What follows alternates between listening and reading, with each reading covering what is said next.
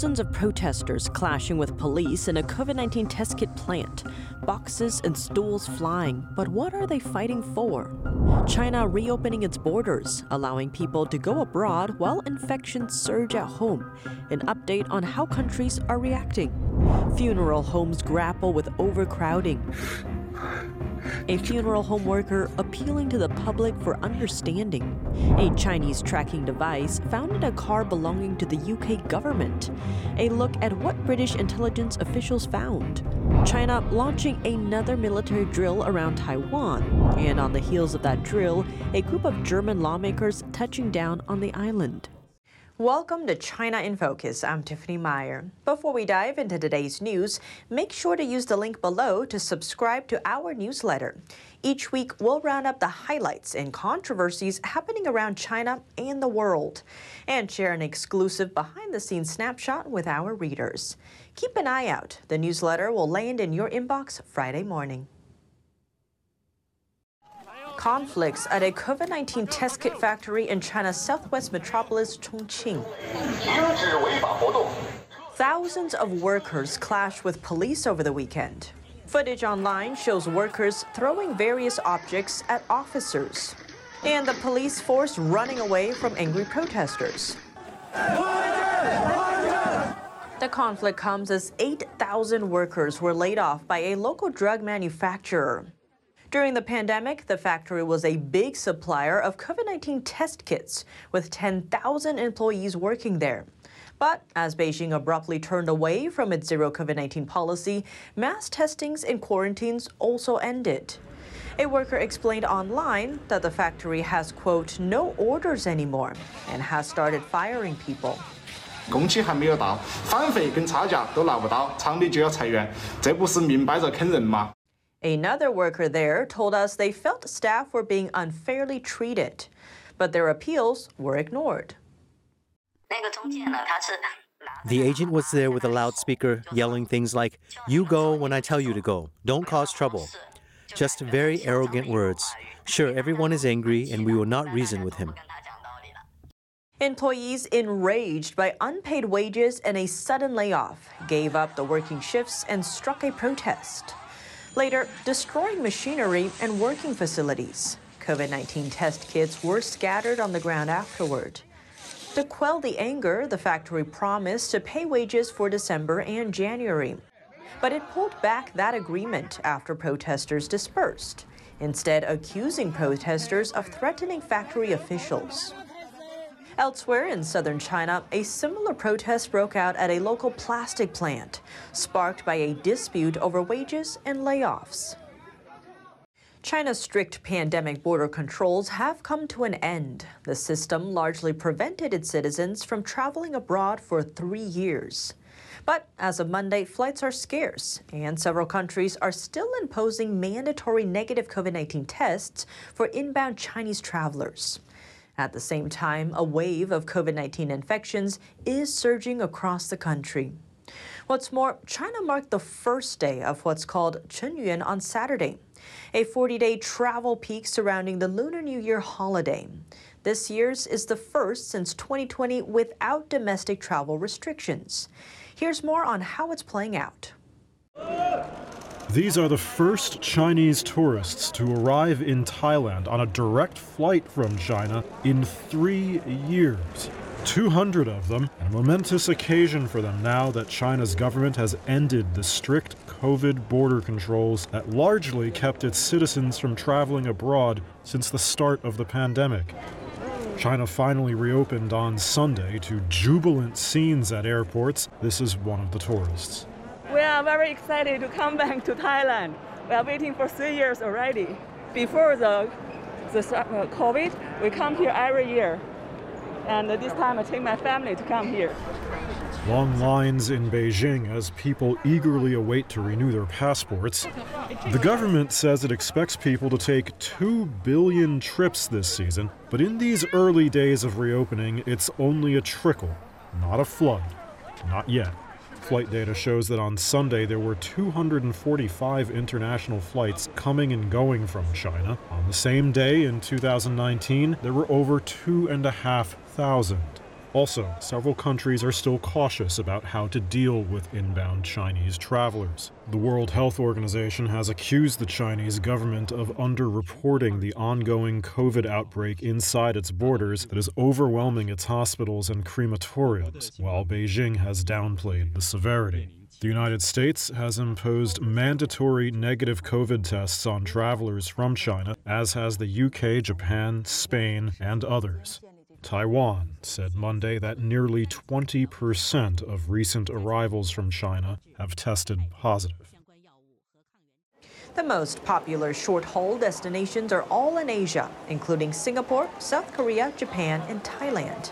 But among long-haul destinations, non-Asian countries take the lead. Those are the US, UK, and Australia.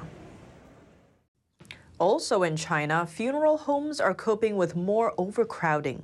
Let's take a look at how workers are grappling with the surge.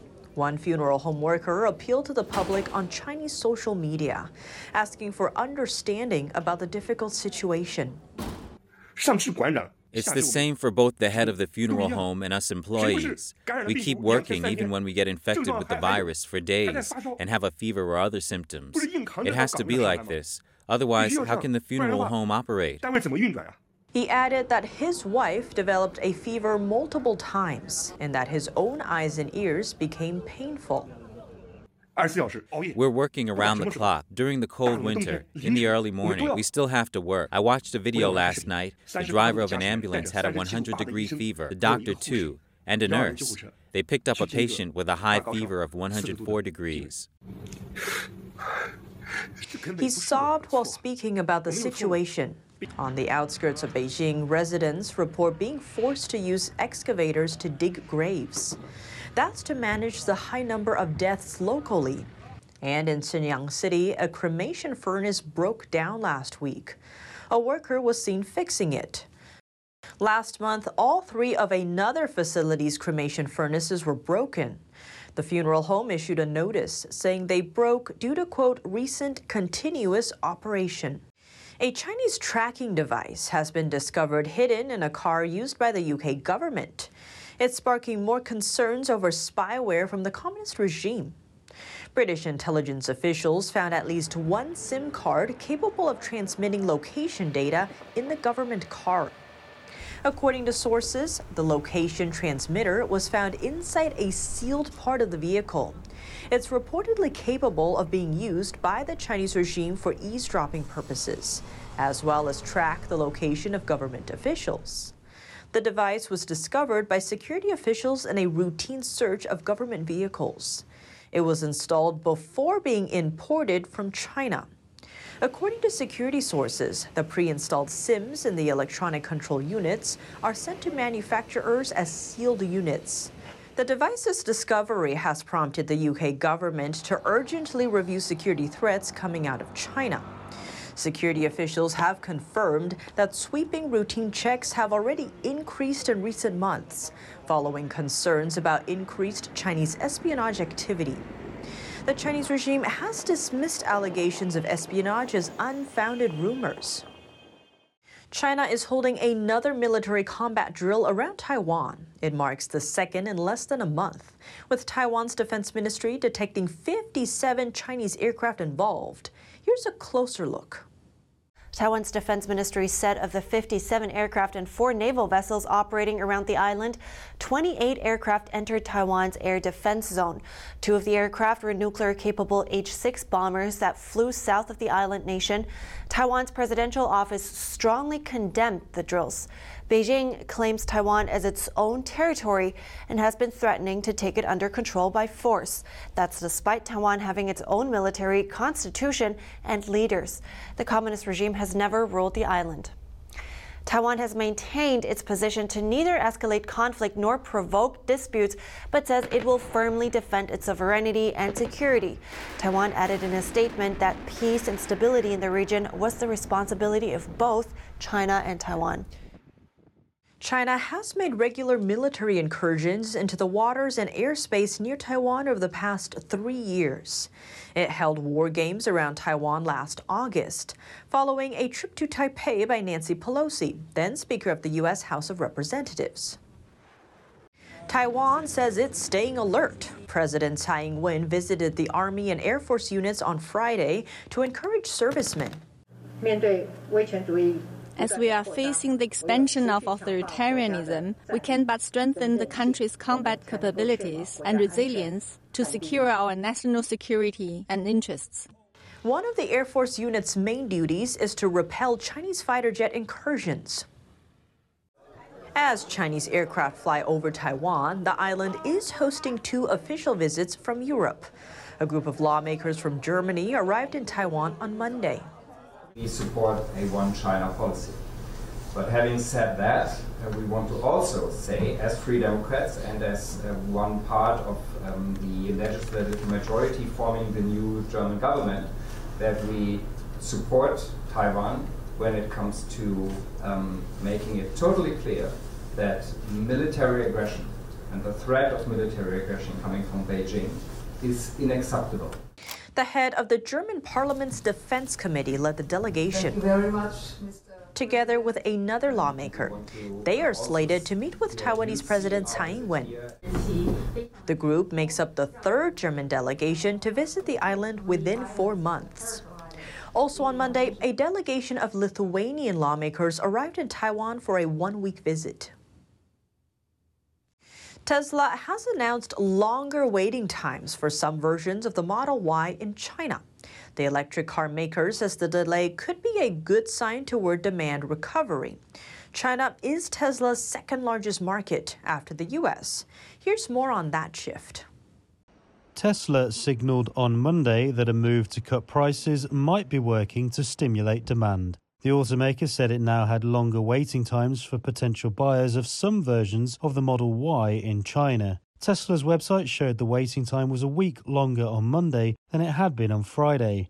The wait as of Monday was 2 to 5 weeks. It comes after Tesla cut prices by up to 13.5% on Friday at a time when demand in China has slipped. That brought some of its cars close to rival BYD's best-selling models. A source told Reuters that Tesla has so far not made any change to its plans to suspend assembly lines from January 20th at its Shanghai plant. Not everybody was happy with the price cuts, though. Angry Chinese owners who bought Teslas late last year and missed out on the discount have staged protests. On Monday, they said they would wait for a response from the company, having demanded some kind of compensation. Tesla told Reuters on Saturday there was no plan to compensate those buyers for price cuts they had missed. The company did not respond to a request for comment on Monday. Are New York City officials tied to agents of China's communist regime? A New Year's Eve event in Times Square is giving way to concerns after a Beijing official appeared during the festivities. That official is Huang Ping, the consul general for New York's Chinese embassy. He's known as a staunch advocate for Beijing and supporter of CCP leader Xi Jinping's communist ideology. Dubbed socialism with Chinese characteristics, he also defends the regime against human rights abuse accusations. Huang spoke in Manhattan during the Hong Kong Rocks event, wishing celebrators a happy new year and urging them to visit China. That's on a backdrop of glitzy dance and music performances, plus a kung fu circus, a special edition scarf from a known fashion designer, plates of dim sum, and Hong Kong-style milk tea organized by the Times Square Alliance. The event reportedly welcomed over 100 guests and dignitaries from the government, diplomatic, business, and academic circles, and travel communities of New York. Those details come from a press release from New York's Hong Kong Economic and Trade Office. But here's where the concern comes in. The document lists companies and groups as event contributors, several of them with strong links to China's state-controlled media and Beijing's top propaganda department. It's a curious backdrop for the Hong Kong-inspired event, when the city itself has seen the rise of a pro-democracy movement since 2019. That summer, protests erupted in the city over a Beijing-backed extradition bill. Opponents said the measure would help Beijing suppress and control dissent in the city and push out freedoms like press and assembly. Coming up, Kevin McCarthy has secured the gavel as Speaker of the House. He's vowed to tackle the China threat, but will he be able to pull it off? Frank Gaffney, executive chairman with the Center for Security Policy, points out a bug in the China Task Force, the group McCarthy set up years ago to counter China. The task force essentially neglected entirely the role that Wall Street has played in using our money, our pension funds, our 401k plans, mutual funds, exchange-traded funds, index funds, what have you, as means of transferring money by the trillions to the Chinese Communist Party. More details after the break here on China in Focus.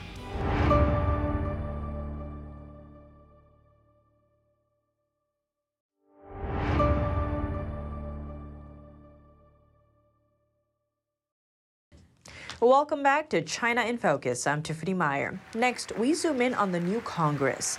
Kevin McCarthy secured the gavel as Speaker of the House after 15 rounds of voting, and he's vowed to tackle the China threat. We hear from Frank Gaffney, Executive Chairman with the Center for Security Policy, on how McCarthy's own past might play a role in how Congress deals with China. Well, we need investigations of China in a number of respects. One is just the general proposition that the Chinese Communist Party is at war with the United States. And we've talked about this in the past, this unrestricted warfare, myriad techniques aimed at destroying us through economic warfare, political warfare, information operations, subversion, espionage, technology theft, on and on. Not least biological warfare, which is what I think the COVID attack was. But beyond that, we have a very serious problem that also needs attention, and that is this phenomenon of elite capture, whereby the Chinese Communist Party has essentially compromised and is rendered as effectively assets of the party an awful lot of people in positions of leadership, whether it's in business, whether it's on Wall Street, whether it's in academia, whether it's in the media, whether it's in Hollywood or in our political system. And this is where the rubber meets the proverbial road in whether Congress will, in fact, really investigate what the Chinese are doing with respect to Joe Biden, or for that matter, with respect to members of Congress. And one of the reasons I'm, again, skeptical is I believe that Kevin McCarthy himself has, as a result of the aggressive fundraising he has done, and that has in fact brought him to this point of perhaps becoming the Speaker of the House, has tied him to lots of people who have very strong interests in going along to get along with China. And a test of this proposition of whether investigations will be conducted that are meaningful and that actually get at the facts and set the stage for the kind of corrective action that's so urgently needed is 2 years ago, Kevin McCarthy set up something called the China Task Force. It was initially, as you know, going to be a bipartisan effort. Nancy Pelosi pulled the Democrats out at the last moment, so the Republicans did it alone. Interestingly enough, while it looked at an awful lot of things and somewhat helpfully did so, the task force essentially neglected entirely the role that Wall Street has played in using our money, our pension funds, our 401k plans, mutual funds, exchange-traded funds, index funds, what have you, as means of transferring money by the trillions to the Chinese Communist Party. And I believe that was because Kevin McCarthy did not want the committee, the task force, to look into that question, because I think it got a little too close to home.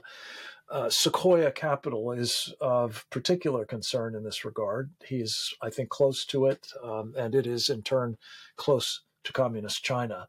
And that's a formula for not the investigations we need, let alone the corrective action that is urgently required to end, among other things, this underwriting of our enemy.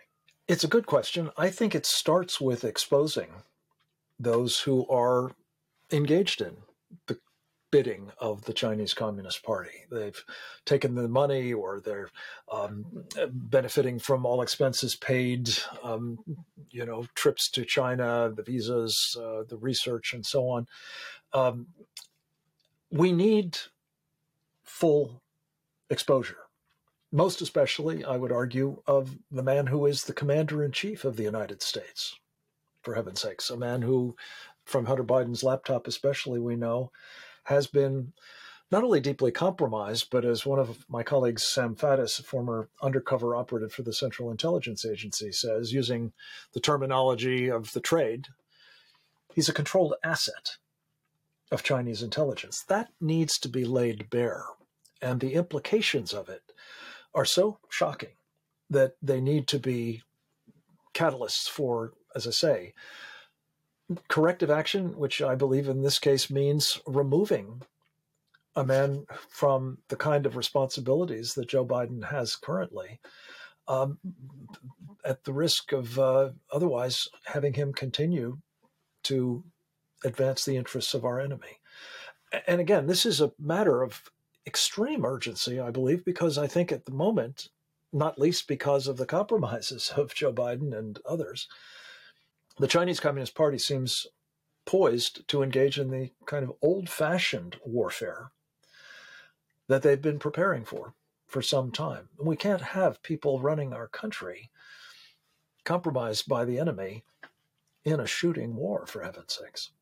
I would simply say that if Kevin McCarthy becomes the Speaker, he must be held fully accountable for giving the authority to investigate where the facts lead to Mike Gallagher, who will be running this China Commission, to Jim Jordan, who will be the chairman of the Judiciary Committee, to Jamie Comer, who will be the chairman of the Oversight Committee, and anybody else in the Armed Services Committee or elsewhere, who will have the authority to investigate fully and correct this mortal peril that we currently face.